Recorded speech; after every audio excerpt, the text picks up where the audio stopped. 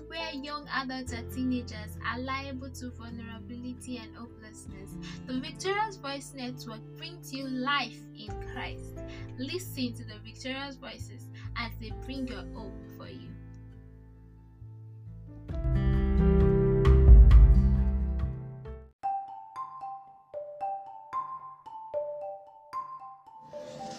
Does your body smell good?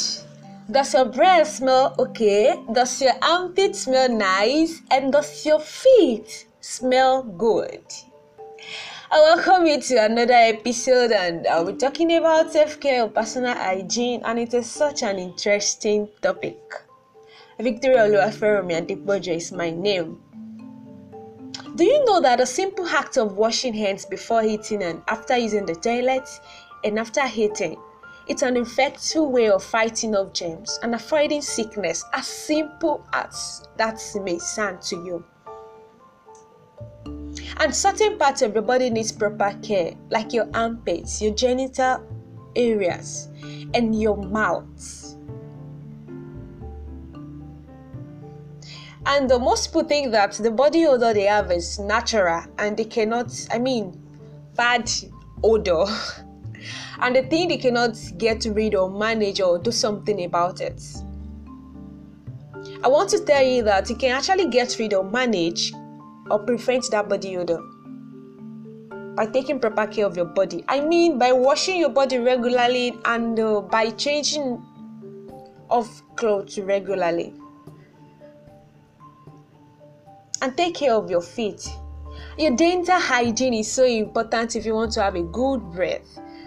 So that when people want to talk with you, they will not stay at a mile and, or perhaps cover their nose or their face while talking with you. You wouldn't like that. So you need to take proper care of your mouth. And also good hygiene can keep you in an healthy state and open you up to a world of social acceptance. When you keep your surroundings clean, your kitchen, your homes, your living room, your clothes, it will open you up to a world of social acceptance. And it's also going to promote your mental health. And good personal hygiene involves keeping all parts of the external body. All parts of the external body, whatever thing you can think of.